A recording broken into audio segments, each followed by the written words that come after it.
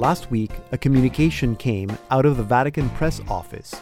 The Canadian Conference of Catholic Bishops has invited the Holy Father to make an apostolic journey to Canada, also in the context of the long-standing pastoral process of reconciliation with Indigenous peoples. The statement continues, His Holiness has indicated his willingness to visit the country on a date to be settled in due course. End of statement. At the same time, the Canadian Conference of Catholic Bishops released their own statement titled Canadian Bishops to Welcome Pope Francis to Canada on Historic Pilgrimage of Healing and Reconciliation. In that statement, Canadian bishops say that they are grateful that Pope Francis has accepted their invitation to visit Canada. So, all the news agencies were reporting that the Holy Father will come to Canada in 2022, which is likely. Unfortunately, with papal visits, it is not 100% confirmed until the dates are announced, and that is not usually done until about 3 months before, so we will have to wait. In the meantime, let's hope that the possibility of the Pope's visit next year does not overshadow the delegation of Indigenous survivors, elders, knowledge keepers, and youth that will travel to the Vatican to meet with Pope Francis this December. The December delegation has been 3 years in the making and will be a fitting first step in anticipation of the Holy Father's visit next year. I'm Deacon Pedro, and this is the Salt and Light Hour.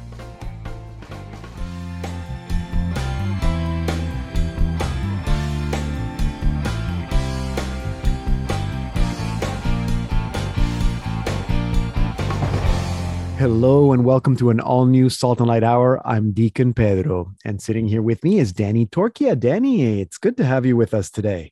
Hey, Deacon, so much to talk about. I know. You excited that Pope Francis might be coming to Canada? I can't wait. I mean, we're here to build bridges and expand new ones. How exciting is that among all people? It is. So in fact, that's going to be our featured interview today. We're going to be speaking with Archbishop Richard Smith of Edmonton. I think you know him. He's going to be in our second half hour in about 25 minutes, and he's going to tell us a little bit about what we know about the possibility of Pope Francis coming to Canada. But first, before all of that, Danny, you're going to be here introducing a new series. What's your new series going to be about this year? Well, and still under the spirit of Media Ministry Minutes, which is how we started it. And then we went into Rearing Rebels, bringing into family life what I've learned in marketing. Yep. Now for season 3, we're going to talk about from consumers to priests, which is we're going to touch on the baptized, the priesthood of the baptized, which is a super important concept where we want to be, all of us. And we're going to talk a little bit about what's out there, which is the forces of consumption. So it's going to be an exciting series. Okay, it is. And I love that stuff. So, and I'm very intrigued about the idea of being a priest versus being a consumer. So that's all coming up in about 5 minutes or so after our song. And then after Danny, Billy's going to be joining us. Billy has another question about the homily and about the Mass. So you want to stick around for that. And then, as I said, in our second half hour, we will be speaking with Archbishop Richard Smith of Edmonton. And we're going to ask him about the December delegation. There's a delegation going to Rome in December to meet with the Holy Father, and also about the possibility of the Pope coming next year and why all of this is happening right now. So I'm really looking forward to speaking with Archbishop Smith. And then at the end of the program, Danny, we're going to be speaking with David Wong. He's the frontman of the Canadian Catholic rock band Critical Mass. He's been on the show many, many times. And Dave has a new project that he's working on the topic of parental alienation. Do you know what that is? Have you ever heard of that concept? No, I have not, and I can't wait to find out more. Yeah, so parental alienation occurs when one parent manipulates a child to reject the other parent. I don't know how common it is, but I know it's common, and we all know people that have gone through difficult divorces, and sometimes the children get caught in the middle. So David has been working on a project about this. The project involves a website. And of course, because he's a musician, it also involves music. There's a whole album on this theme. And David Wong will be joining us at the end of the show to tell us about that. And we'll get to listen to some of the music as well. It sounds like reconciliation and olive branches and fighting division is a theme of today. That very much it, reconciliation. So I hope people can stick around for the whole show. If they cannot, you know that you can go to our website, slmedia.org/podcast, to listen to the program. You can also subscribe to the show anywhere you get your podcasts. So, Danny, let's start. Here's Critical Mass with Serenity from their new album of the same name. God help me, I can't change how my life has been rearranged. Give me peace to accept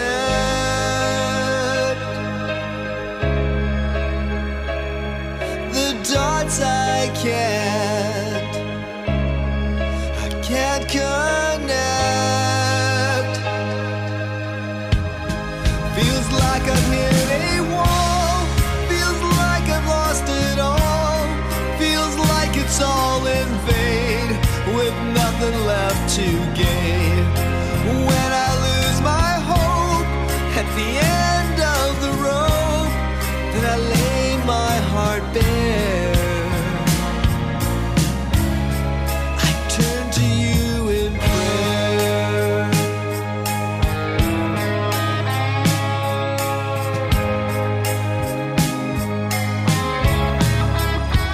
I need strength and resolve. I need fears to dissolve, so that I can plan to change the things that I can. Feels like I hit a wall, feels like I've lost it all, feels like it's all in vain, with nothing left to gain. When I lose my hope at the end of the rope, then I lay my heart bare. I turn to you in prayer.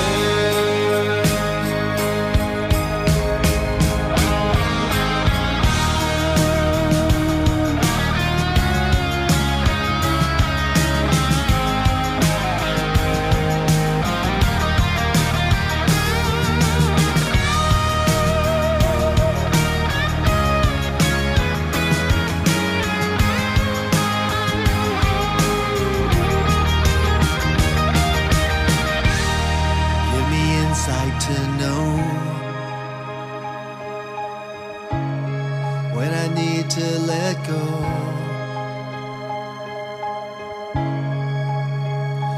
when lines need to be crossed, when to win at all cost.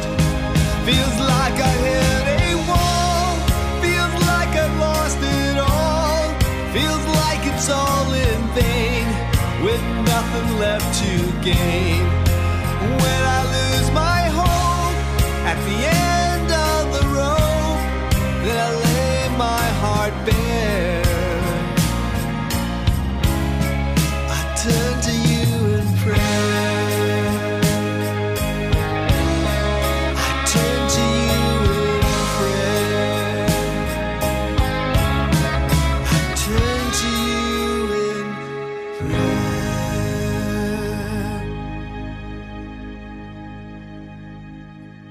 That was Critical Mass with the title track of their album Serenity, and we're going to be speaking with David Wong of Critical Mass in our second half hour, so I hope that you can all stick around for that. And now it's time for Media Ministry Minutes with Danny Torkia, who's still sitting here. And are we calling this Media Ministry Minutes, or are we calling it Consumers to Priests? What do you think? Let's do the latter, Consumers to Priests, part of the Media Ministry Minutes, I guess, initiative started a couple of years ago. So happy to do this and tackle consumers and priests, the spectrum. So tell us, so why consumers? Why is I should let you go wherever you want to go, but my question is, why is a consumer the opposite of a priest? Well, you know what? Let's start with the why. As Simon Sinek says, let's start with the why. Well, you know, it's so beautiful to think of the diversity of your audience. Think of everyone out there. We've all experienced different forms of challenges. Some of us have experienced poverty, some of us poor choices, broken relationships, others discrimination, or maybe we come from a place where there was civil war, violence. But regardless, we're all here in North America, most of us listeners. And one thing that is common to all of us is this force that we all have to contend with, which is felt around the world increasingly, which is the drive to make us perpetual consumers. And it is real. Yeah. And if anything, I would like to do, Deacon Pedro, in my life is to witness to what I've lived as a PR guy, PR person. Yeah. And I've said this a few times, maybe to your listeners, I can't count the number of times I've had PR people come to me crying or depressed or borderline, feeling real deep despair in their lives because they're being used and abused as a rag doll. Mm-hmm. And by what? Well, it's the force of creating perpetual consumers at all costs. Right. So I think that the best antidote against this force, of course, Jesus is going to be a solution to finding happiness. Yeah. But part of the solution is being aware of the tactics or the nature of this force, this enemy force called unchecked consumerism. It's an ugly place. So I would love to talk to you about that. Yeah. Okay. Yeah, and I'm excited about this. This is a topic that just blows me away. I just have one question before you set out, because I know you have lots to share today. Where do you think that need to consume, isn't that rooted in our desire to be happy? Like our desire for God is just misplaced. Right. Well, 100%. I mean, we have this force in us, this search, right, for fulfillment, for a sense of purpose, being part of a whole. Mm-hmm. Obviously, it's the deep callings of the heart, yearning of the heart for something, which is God. But yeah, we're looking for love in all the wrong places, as the song goes. Yeah, we're looking for being satiating or fulfilling our this search with short-term pleasures, and the thing is that we're walking into a very sophisticated machinery full with millions of dollars. And I'm speaking from experience of market researchers, of PR people like myself, storytellers, journalists, lobbyists, dominant coalition, corporate leaders.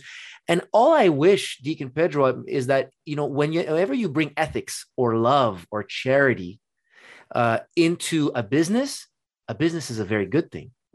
Yeah. But if you break the human, and you put them in a place of power where they have advertising channels, where they have sales techniques, marketing techniques, and it's meant to only create a perpetual consumer who is addicted. Mm-hmm. Well, it's working. So my message is that parents, there's a force out there. They're after our kids and ourselves and our parents at a great cost to get them hooked on products and consumption. And that's what I tell my kids, and they get it. And doesn't mean we don't enjoy a branded product from time to time from a global multinational, to not name Coca-Cola, a soft drink or something. Yes. We do that, but you have to be aware of what's out there. Yes. So that's why consumers and priests, we can talk about that spectrum, because we're all really called to be priesthood of the baptized, which is uplifting.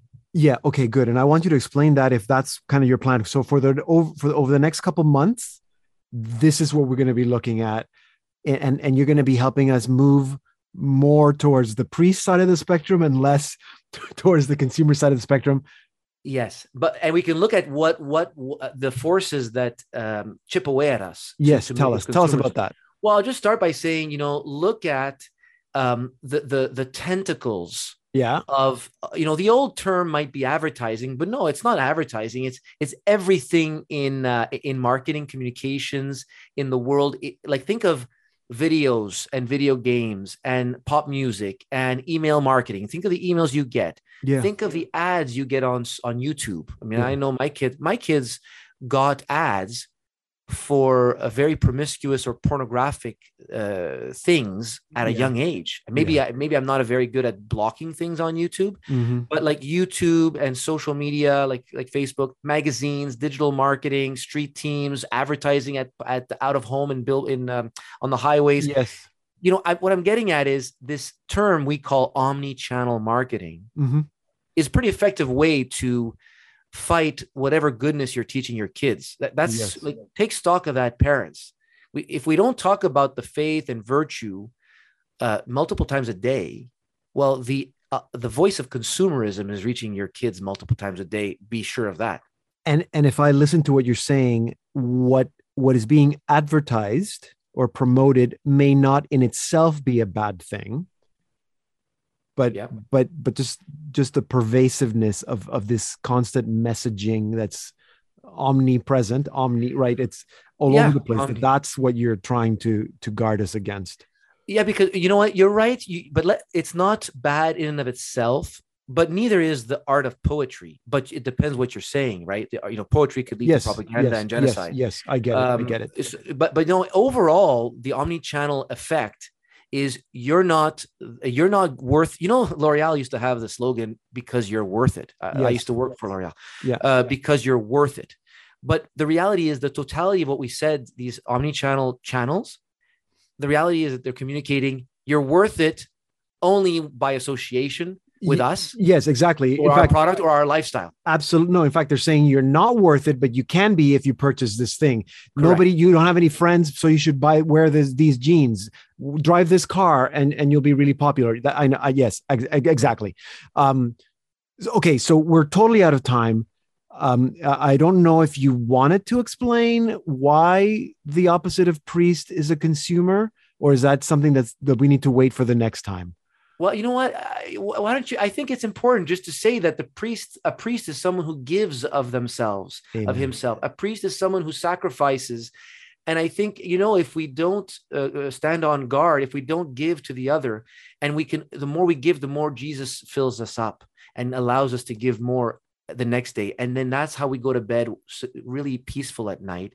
And if we just hoard and consume, amen, you see it in your life and in the kids' life, that they'll go to bed and something is missing. They're wrestling with something. Yes, I love that. I'm really looking forward to the next couple months of this conversation. And I hope that if our listeners really want to get engaged, write to us, send your questions or your comments, because this is important stuff. Danny, thank you for bringing it up. I'll tell you, next time we could talk about commercial observances or lobbyists or influencers, but we'll see. It'll be a surprise. It'll be a surprise. Lots to talk about there. Consumers to Priests with Danny Torchia.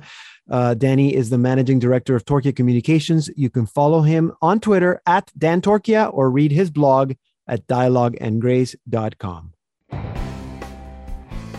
Hi, I'm Danielle Savard, and you're listening to the Salt and Light Hour with Deacon Pedro. I'm Deacon Pedro. You can send me an email, pedro@slmedia.org. Let me know what you think of the show. Now it's time for Church for Dummies with Billy Chan, that has another question about the homily, the mass. Yes, last time we were rumbling around. We talked a lot of different things as usual, right? Me and you always jumping around here and there. So just to make sure, do we need to have homily in mass? Okay, so I found out for you. So, and this is actually, I'm surprised that it wasn't just a liturgical norm in the general instruction for the liturgy. It's actually in canon law. Canon 767 says that a homily must be given at all masses on Sunday and holy days of obligation, which are celebrated with a congregation, and it cannot be omitted except for a grave cause. And then it goes on to say that it is strongly recommended that if there is a sufficient congregation, that a homily should be given even at masses during the week, especially on the occasion of a feast or an event, or during Advent and the Lenten season. So there you go. Yeah. Strongly recommended. Strongly recommended. Yes. So I thought I thought I asked this question already about so is it only the priests and the deacons can do homily? Yes. So the priest and the deacon are the ordinary ministers of the word, which means that they're the ones that can preach. They're the ones that can proclaim the gospel.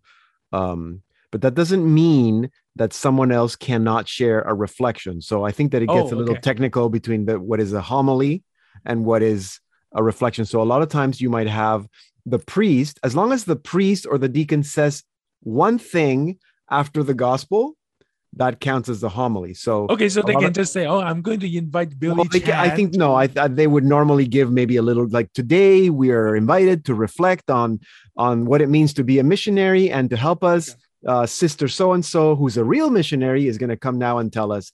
And a lot of times you see that, especially during vocation week, or if there's like mission week, or you wanted to bring someone to talk about a particular situation or mission or something. Yeah, exactly. So, the next question is a big one. It's a really big one. Okay. I think a lot of Catholic do not really know, did not even attend this kind of mass. The mass I'm talking about is called the Latin Mass. Okay. Recently, I think a few months ago, there's a lot of talking and news about Pope Francis is going to limit the Latin Mass. Yes. So let's talk about, from the beginning, because the word Latin Mass is very fascinating. I find, this it's not about Chinese Mass, it's not about Spanish Mass, it's about Latin Mass. No, you're right, and it's confusing because when people talk about the Latin Mass, they're actually talking about the Tridentine Mass. So this is a particular rite, RITE, a particular rite. So, like, if you go to a Ukrainian mass, Eastern Catholic rite, it's a Ukrainian rite or an Eastern rite. So it's a different. The liturgy is slightly different. So that's the difference. Or the Anglican Communion, the Ordinariate, it's a different rite, RITE. Okay. So the Tridentine Mass. What is it? Mm-hmm. The Tridentine Mass was the mass, the liturgy that was established. I think it was Pope Paul V.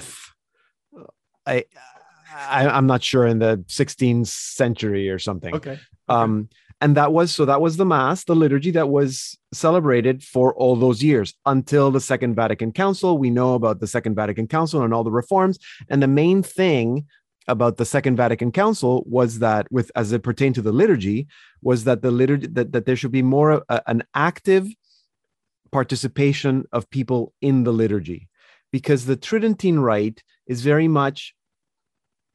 And it's not meant to be that way, but it is very much the priest is doing what the priest does, and the people are just observants. They're just watching. Actually, minimum connection between the parishioners and the priest. There is, and the main reason is because of the language. So even though people would have learned the prayers in Latin, and we know some prayers in Latin. I mean, we sometimes we'll say the Lord's Prayer in Latin, and you know what you're saying, but and certainly the readings and the homily that is necessary were not done in Latin. Those would have been done in the vernacular, in the language of the people, so that at least people could understand those things. Now, it's interesting, since we were talking about the homily, I just found out that apparently in the Tridentine rite, the homily is not obligatory. So I'm not sure, but that's what I just read. And how come this has changed? So I think it. So here's the way I understand it. The truth of the liturgy, like if you read documents from the early church, like St. Justin Martyr, and he describes how liturgy was celebrated and the Eucharist was celebrated in those days, it's very similar to what we do. They read the teachings of the prophets and the letters from the apostles, and then it was explained to them, and then they brought the bread and the wine, and there were prayers were said, and then they distributed to the people. And it's very similar to what we do, but it wasn't exactly the same thing.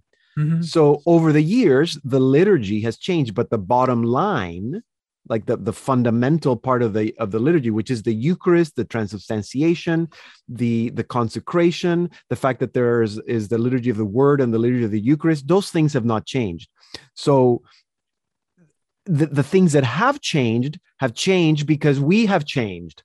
Right. If the homily is a little more sophisticated, it's because people are maybe more, and maybe sophisticated is not the right word, but it's a little more sophisticated now. Music is different because it's culturally, right? It's different. The music in Africa is different than the music in China. Why? Because it's different people. It's a different culture. So the Mass has been enculturated, but the fundamentals of the Mass have not changed. And the bottom line is that the Novus Ordo, which is the new translation of the Mass, is more inclusive because it's people that celebrate Mass, not the priest. So basically, after Vatican II, I also want to talk about the language. Before that, when we use the Latin Mass, we only speak in Latin. Is it right?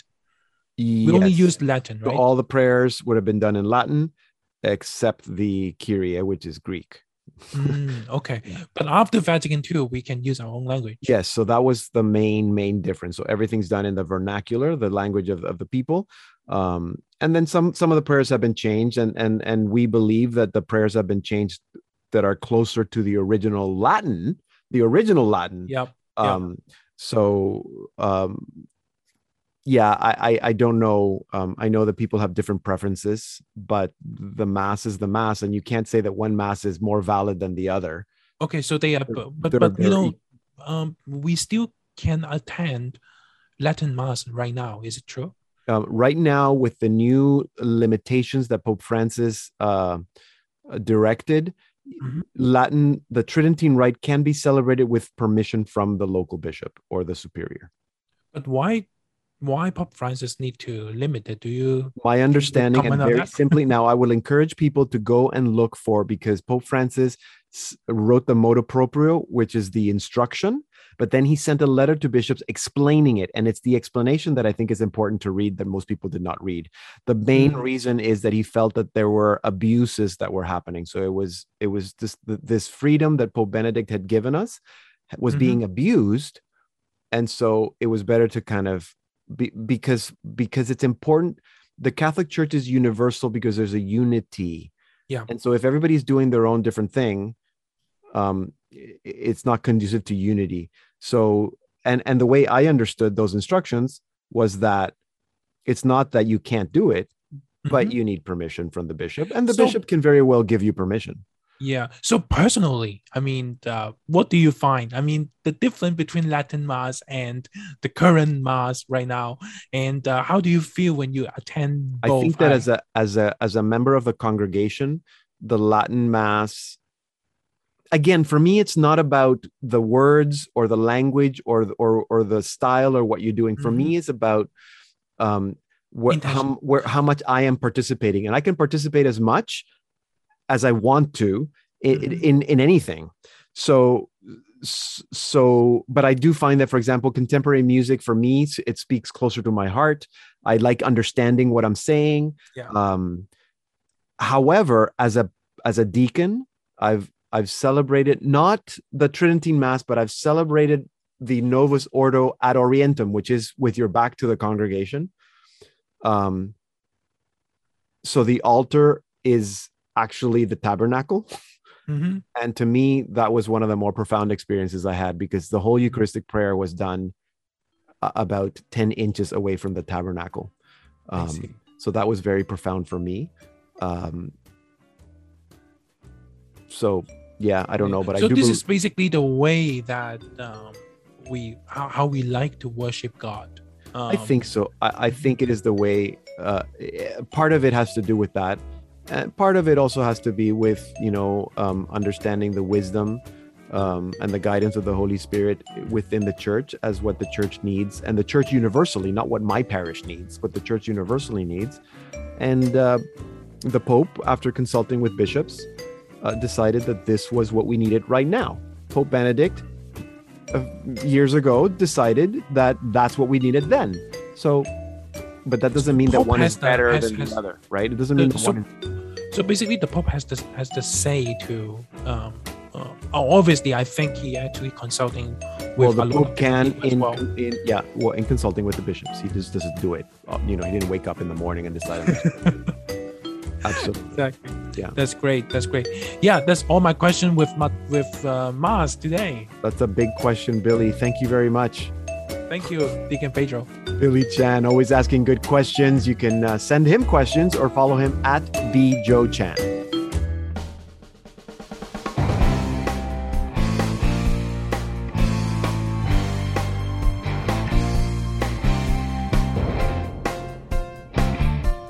Coming up in our second half hour, the Pope coming to Canada, and we speak about parental alienation with David Wong of Critical Mass. So don't go anywhere.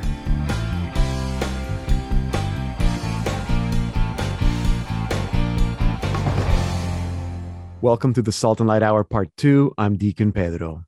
Last week, the Vatican announced that Canadian bishops have invited Pope Francis to make an apostolic visit to Canada, and that the Holy Father has indicated his willingness to visit our country.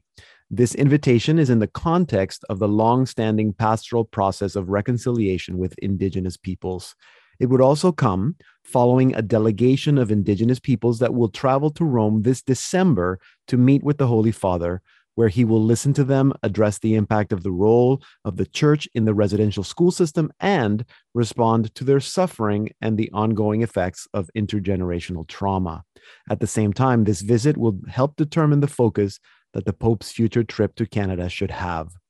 Now, there isn't much we know about the Pope's visit, but to tell us more about the December delegation and about how we got here, I'm now joined by the Most Reverend Richard Smith. He's the Archbishop of Edmonton. Archbishop Smith, welcome. It's good to see you.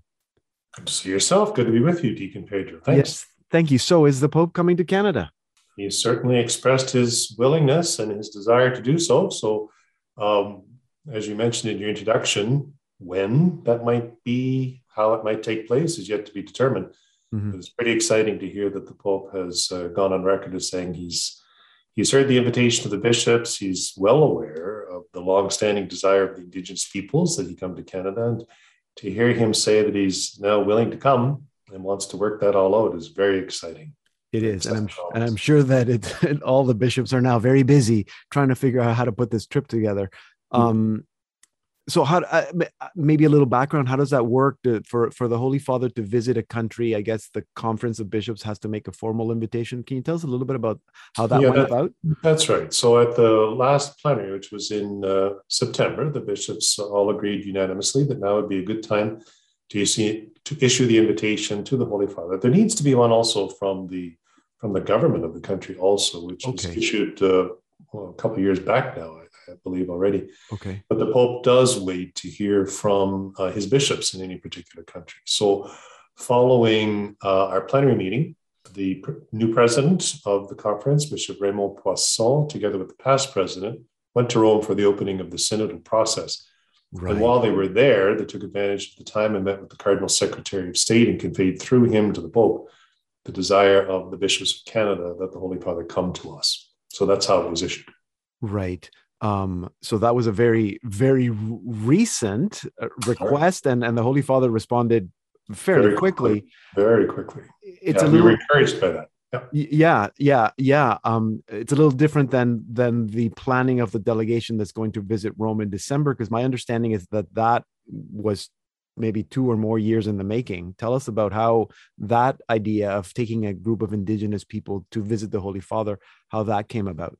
Sure, there's a little bit to that. So I'd say it's about 3 years ago now. Anyway, the Conference of Bishops established a small working group of bishops, of which I am one. So there's 4 of us, to look at the overall question on how the Church can walk together with Indigenous peoples here in the country of Canada, further our relationships, bring about healing, reconciliation, and so on.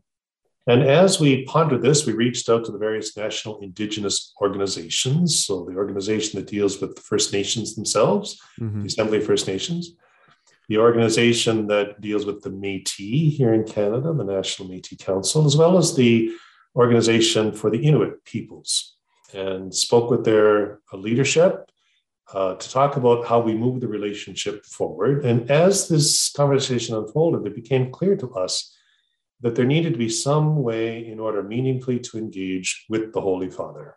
Right. For First Nation peoples, he's the chief, right? He's the head of the Church. And so they do want to engage with him. They want to hear from him. Now, the Pope has known all along of the desire that he come to Canada at some point in history, but he had said to the bishops a while ago, and this is very much in accord with his mindset around synodality that he's now applying to the whole Church. He said, you're the local shepherds, work with the peoples, forge a path forward for healing and reconciliation. and at an opportune time, give me an idea of when I might be of assistance, whether that's what I might say, coming to Canada for a visit or whatever. Mm-hmm. That's a little open-ended, obviously. So we thought that it would be important to move in a way that could help that engagement with the Holy Father happen as soon as possible. And from that desire arose this idea of a delegation of Indigenous peoples that would be representative of the First Nations, Métis, and Inuit here in our country. Right. And so the Holy Father, from the outset, together with the Secretary of State, has been very, very receptive to this idea, very supportive of the approach, very much a synodal listening approach as we move forward. And it's been a long while coming, but now we had hoped, in fact, to have the delegation meet with the Pope long before now, but COVID got in the way. I was going to ask you, had the pandemic not happened, would the delegation have been last year? We've had dates set a couple of times, but now finally we're coming to this point in December where we'll meet. It must be the right time. Also at the plenary, when the bishops met in September, you issued an unequivocal apology to the Indigenous peoples of Canada. I think a lot of people were wondering why that apology didn't take place years ago. Well, maybe it's helpful to put that in some context. Yes. It's not the first time there's ever been an apology issued by church entities or by bishops. We've been doing that many times over many years, going back as far back as 1991, when the Oblates, who had operated most of the residential schools, issued a very heartfelt, deep apology, and then many religious communities after that, and bishops across the country. I've done it a few times. I've issued apologies.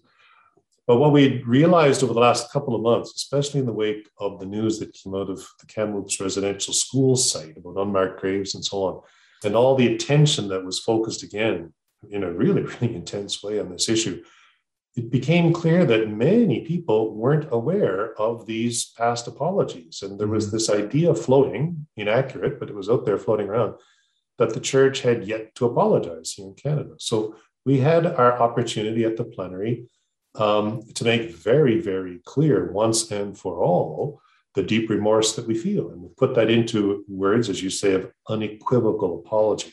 Not the first time it's happened, obviously, but the timing and the circumstances were such that we felt, okay, we need to speak strongly and collectively now to make it really clear to everybody where we stand on this. You said earlier that for Indigenous peoples, the Holy Father is the chief.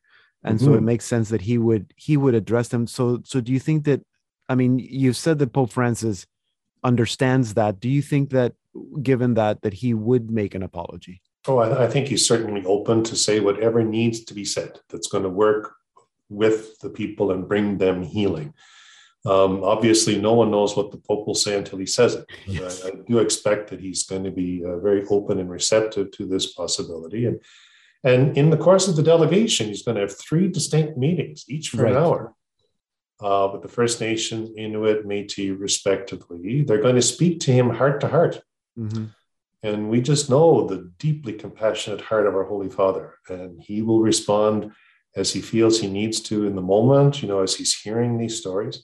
And then following the 3 distinctive meetings, there's going to be one collective gathering, which the Pope will speak to all of them together. So we're all anticipating very, very much his words, because they're going to mean a great deal to the First Nations, to the Indigenous peoples, as well as to the people of Canada. And the people, yeah, absolutely. And we are going to be hearing a lot about this as in the next couple of months, and maybe speaking with you again.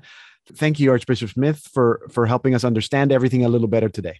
You're most welcome. Archbishop Richard Smith is the Archbishop of Edmonton. You can read all about the Indigenous pastoral initiatives of our Canadian bishops, the work that has been done, including past encounters with popes and several of the apologies that Archbishop Smith mentioned, at the Canadian Conference of Catholic Bishops website, cccb.ca. And if you missed any part of this conversation or to listen to it again, you can visit us at slmedia.org. Here now is Critical Mass with Sorry from their album Serenity.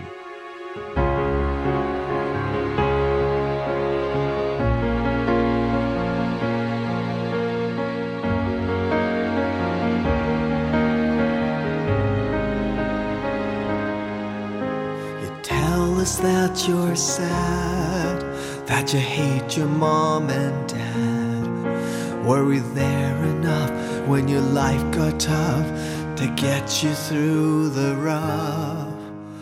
while your mom would spoil. I let frustration boil. Didn't act as one, we both let you down. The harm can't be undone. You say that our regret can't help you to forget. You say you need to leave, our words you won't believe, and our love you won't receive. We're sorry.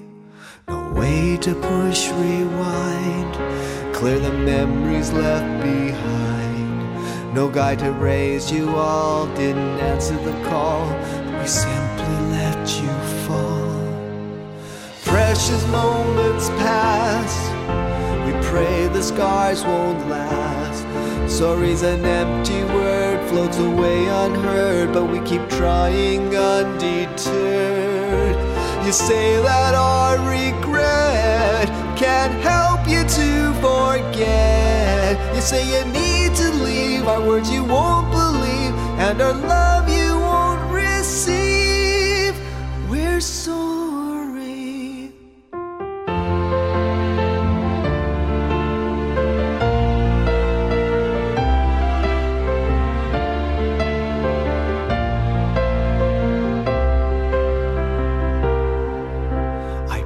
That in the end you will comprehend.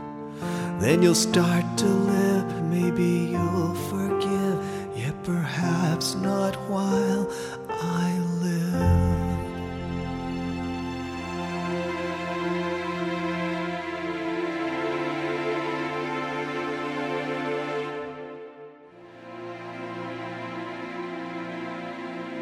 That was Critical Mass with Sorry from their album Serenity. Parental alienation occurs when one parent conducts a campaign of denigration to erase the other parent from the lives of their children. I don't need to tell you the harm that this can do, not just to the targeted parent, but to the children. David Wong of the Catholic band Critical Mass has begun a project that advocates for the children and targeted parents of parental alienation that includes a website and a new album. And to tell us more, I spoke with David Wong earlier this week. David, welcome back to the show. It's good to see you. Oh, it's always great to be back on Salt and Light. Thanks so much. It's good to see you, and I'm happy to see you, but it's not necessarily a happy topic. Tell us a little bit about what parental alienation, what is that? So it's when one parent kind of conducts a campaign of denigration against the other parent and tries to erase that parent. It often happens in high conflict divorces. And if you think about it and think about some of your friends maybe that have gone through a divorce, it's quite common. But parental alienation happens when it's kind of extreme. It's really one parent will basically use a campaign of denigration. They'll badmouth the other parent. They'll share information they really shouldn't share, like legal documents, things like that. And they'll try and restrict time and make excuses like, oh, Johnny can't come and see you. He doesn't want to see you, as opposed to encouraging a relationship between a child and a parent. So the result of all this is a child will start to totally reject a parent. Mm-hmm. And that they will start referring to that parent by first name, for example, right. Or they'll always say one parent's extremely bad, the other parent's is always really good. They'll spy for the other parent. Sometimes if they go over on a visit, they'll gather information for the alienating parent. Right. So it's a horrible situation. And I've been on Facebook groups where the social media, you see people who are targets of parental alienation. And they're suffering. They see a child that won't talk to them, that child treats them as if they're dead and won't have anything to do with them. And they get constant reminders through social media. And you hear people talk about suicide and depression, anxiety. Right. It's horrible. So would you say, I would say that any of these issues are of concern to the church, but why would you say it's specifically important for Catholics to be aware of this, and particularly maybe Catholic clergy?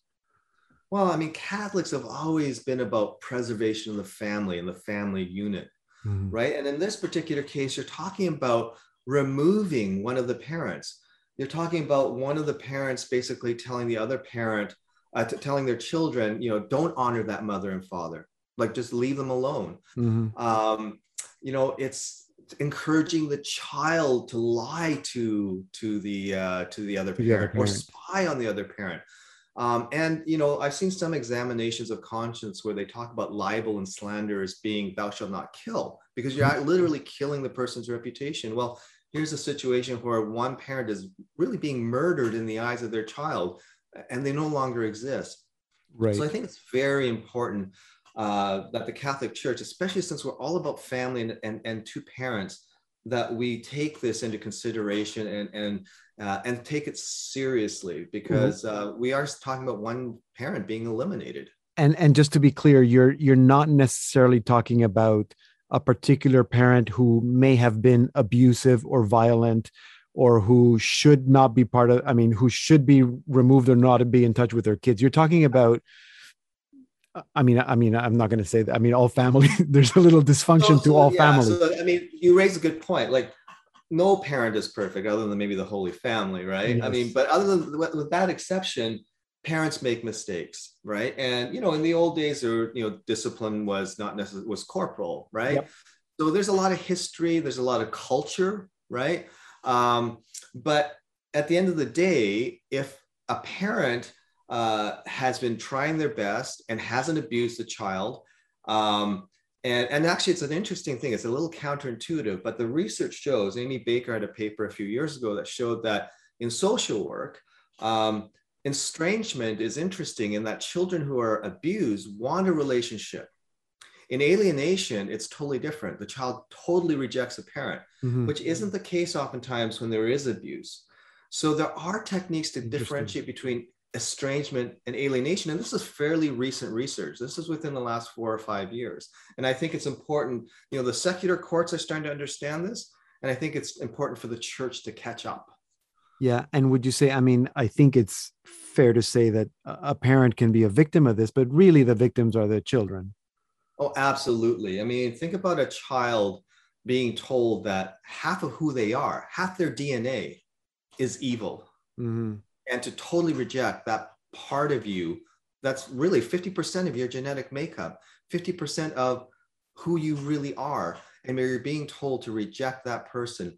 And it causes incredible psychological issues later on in life. And it tends to be intergenerational too. Kids who have suffered from parental alienation, they have low self-esteem, they have trouble trusting, they have trouble forming relationships. And in some cases, they actually repeat the pattern of parental alienation with their own children. Right. So the song that we heard just before the interview called Sorry is about that. Why is the song called Sorry? Well, I think, no parent is perfect. And the album Serenity is about a journey. It's about a journey where, 1/5 of all Catholic marriages end in divorce, unfortunately. And, that's a little bit better than the general population, but not much.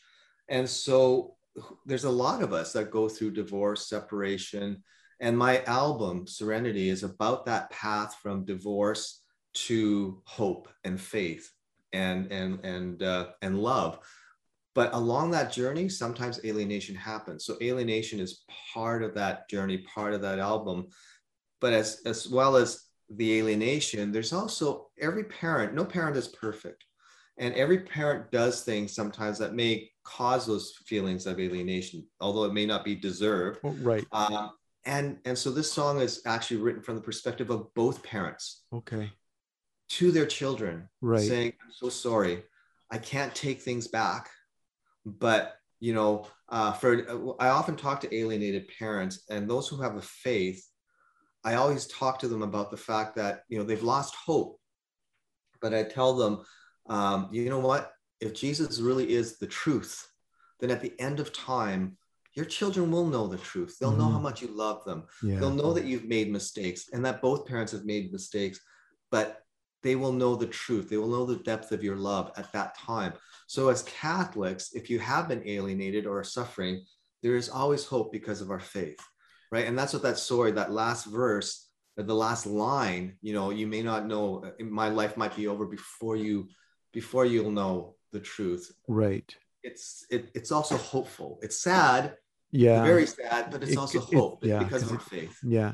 Now you obviously you worked on the songs. That was part of your own healing process, the album, but it's a larger, the project is larger than that. Tell us about the website and maybe how it can help. There might be people listening right now that are experiencing alienation. They don't even know that it's called that. What do you want to tell them? Well, I've put together a website called endalienation.org, and it's based around the song Alienation. And alienation is actually kind of interesting. It's a play on words. Mm-hmm. So Alien Nation, I actually drew from that old movie Invasion of the Body Snatchers, where, you had alien invaders. But it's interesting in that movie, people you knew suddenly behaved differently. Yeah. They would say the words, they would seem to have the same memories, but they were evil. And that same thing happens in parental alienation as well. Your children actually become controlled. So I drew that analogy. So that video, there's a music video that we just released, but the whole website is based on alienation. That's why it's called endalienation.org. And I have all sorts of resources, links to scientific articles. That's the professor in me, the geek in me. I wanted to make sure that everything was backed up by research. I've got interviews with lawyers, legal people, children who've been alienated. And of course, the music is all there, the music videos. And I'm trying to help people, kind of like provide a soundtrack to those people, not just going through alienation, but also those who are in high conflict divorces that might become an alienator, right? Unwittingly, encouraging people to, don't badmouth that other parent, right? Treat them with respect. Right, because you don't know that it might have that effect. It might not be intentional. Exactly. David, thank you. I know it's a difficult journey for a lot of alienated parents, but thank you for responding to it in a way that's hopefully helping a lot of other people heal. And I hope the album can also be a soundtrack for those who are going through separation and divorce. So it's a part of a bigger picture. Right. Okay. Well, thank you very much, David. Thank you for the work and for telling us about it today. Thanks a lot, Phaedra. Take care. That was a conversation I had with David Wong of Critical Mass earlier this week. If you or someone you know is suffering from parental alienation, you may want to go to David's site, endalienation.org, where you'll find lots of resources. That's also where you can find the new album, Serenity. And to find out more about Critical Mass, you can go to their website, criticalmassmusic.org. Here now is Critical Mass with Alienation from their album, Serenity. My flesh and blood betrays. I'm in a daze. There's whispers behind the doors, chills me to the core. No guilt in their rejection, false accusations, systematic shunning, an evil cunning, yeah, falsify the memory to justify the treachery, surrounded by alienation. There's no love within their eyes, and it's screaming misinformation. There's no love within their eyes.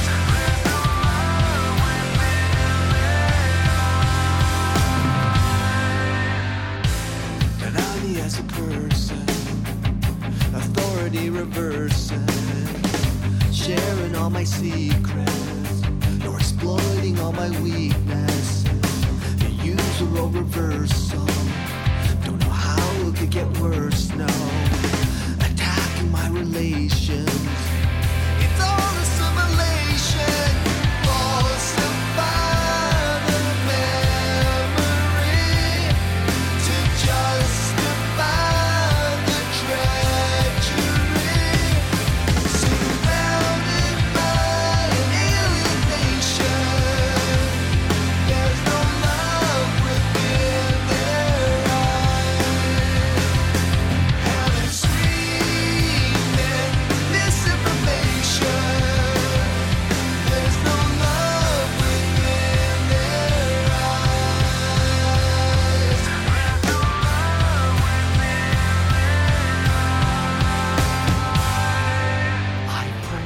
we're listening to Critical Mass with Alienation from their album Serenity, and that will bring us to the end of our program this week. Remember that you can find me on Facebook, Twitter, or Instagram. Just look for Deacon Pedro, and you can also reach me via email, pedro@slmedia.org. I love to hear your comments and messages, and I respond to every single email that I receive, so write to me. And also remember that you can listen to every single Salt and Light Hour episode on our website, slmedia.org/podcast, but you can also subscribe to the Salt and Light Hour Catholic Podcast wherever you get your podcasts. Next week, we'll be speaking with children's author Carissa Douglas about her next installment of the Little Ducklings series, and we will also meet singer-songwriter and guitar master Fred Cacciati, so I hope that you can join us. Thank you for being with us today.